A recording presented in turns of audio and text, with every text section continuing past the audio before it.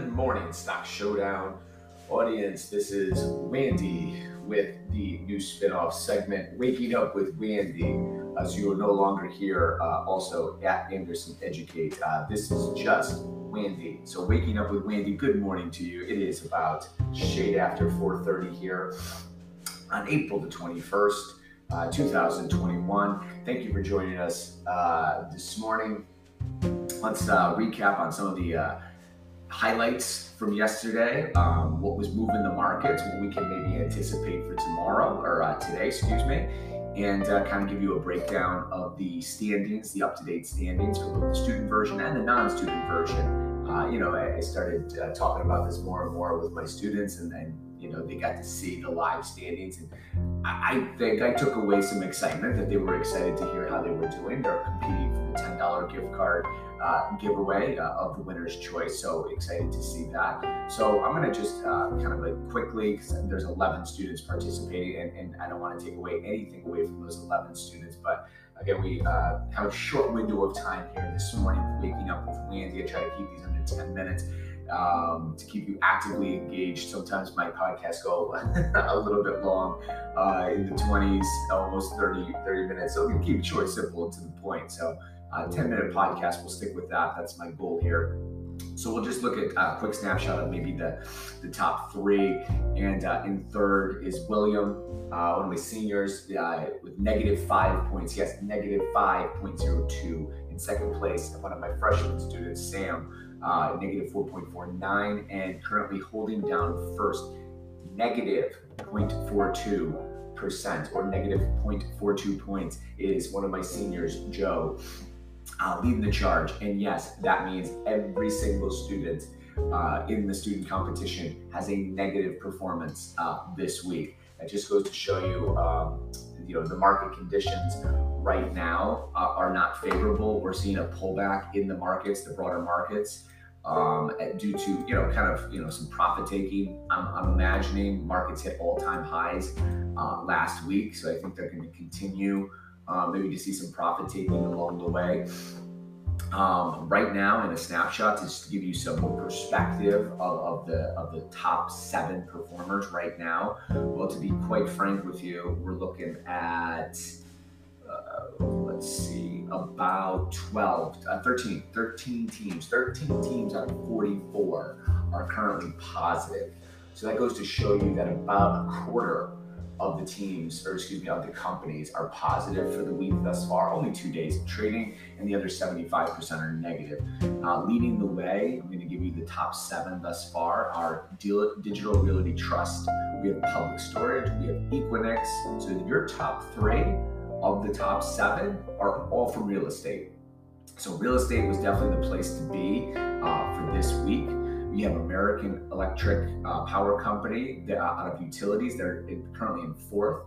And then you have Merck, Pfizer, and AbbVie, all out of healthcare, and those round out your top 7. So of the top 7, 3 come from real estate, 3 come from healthcare, and 1 come from utilities. So that goes to show you where investors are parking their money this week. So it seems like, again, they're taking a more conservative approach, as indicated by pullbacks in the broader markets. So that's just what I see there.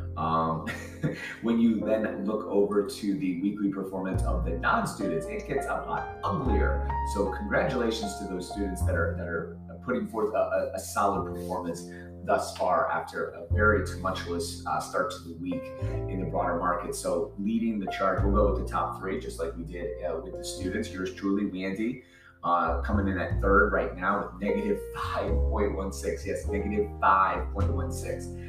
In second place is our Stu, -4.94, and leading the charge right now in first, -1.51, is Courtney Muller. So again, this just goes to show you how devastating it's been thus far, with all participants, both student and non-student, both in the negatives.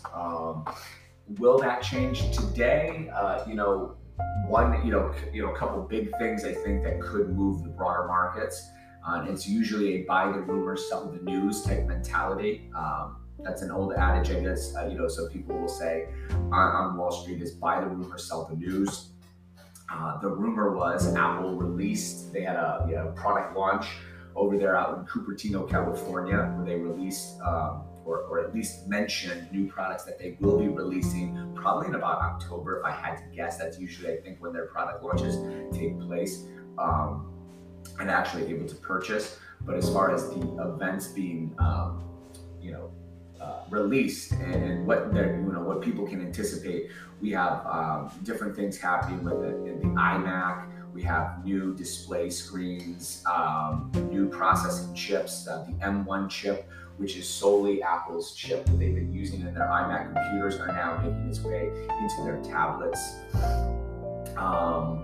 which I think did impact Intel initially when that news broke last year, when they said that they were going to get away from the Intel chips and start using their own chips in the Apple iPad products. So we can anticipate maybe seeing some movement in Intel, INTC, which, by the way, reports their earnings on Thursday of the stock showdown, and they are one of the companies that some people have in their portfolio. Yours truly has that.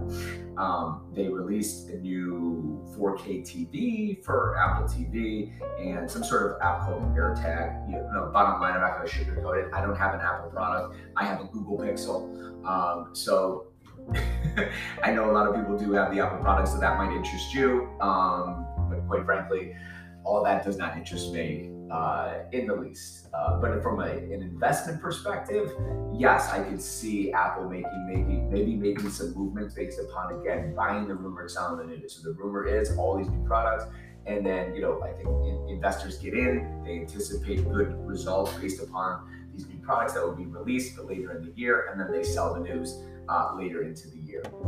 So that's just the way I see it and could play Apple. Now, what happened after the close of the market is going to be interesting to see how that trickles down into the broader markets today. We had one of the behemoths in the stock showdown week 2, Netflix and FLX, report its quarterly report after the close. And they had a great quarter as far as revenue, as far as earnings are concerned. They blew it away, if you want my honest opinion. The problem with what transpired with Netflix is the expectations of how many people and new subscribers they were going to add did not meet the lofty expectations of some analysts there on the street. The expectation for how many subscribers they were going to add during the Q1, which is January through March, was about 6 million new subscribers. That was the anticipation, and Netflix came in with 3.98 million new subscribers during that period of time. So it's not about what you have done for me, it's what you're going to do for me. So yeah, when you report your Q1 results, that's great that you did so well and you blew away your revenue, blew away your earnings.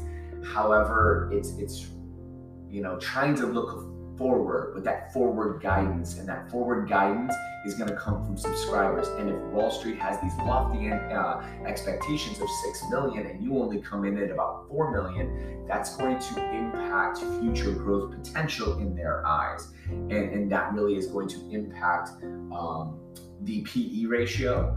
You're going to see that the PE ratio is what investors are willing to pay for $1 of a company's earnings. It's a multiple, and it's price divided by earnings. So what you're going to see is probably the PE ratio, which currently sits with Netflix at 90. The higher that number is, the more growth potential that investors see in those future earnings, the more they're willing to pay for it. I think you're really going to see that number take a fall today, only because, again, that they did not meet those lofty anticipations of subscriber growth from Q1. And as of right now, in the pre-market, you can see that Netflix is trending lower, down about 8% in the pre-market. At one point in time yesterday in the aftermarket, I saw this thing down about 12%. So yours truly, who has Netflix in their portfolio for this week, is not going to fare well here today. So we'll see if this is a minor blip, but I can anticipate seeing this one staying down for the duration of the week. But this represents, I think, if you're a true believer in Netflix and the Netflix story, to buy on the dip. That's when, again, investors make more as they buy on these dips. So, and accumulate more shares. So I would keep an eye, personally, outside of this competition at Netflix. I think it's a great story. I think they have a lot to offer. But as far as stock showdown competition, this one is going to hurt. And I think it's going to hurt some people that have Netflix in their portfolio, yours truly being one of them. So that was just a quick snapshot of things that were important to note in the markets yesterday and what you can anticipate seeing today. I gave you the standings, and we look to see the movement in the standings again occurring at 9:30 this morning, where we start to see that movement. So good luck to everybody, and God bless, and we'll see you again tomorrow. This is Wandy signing off.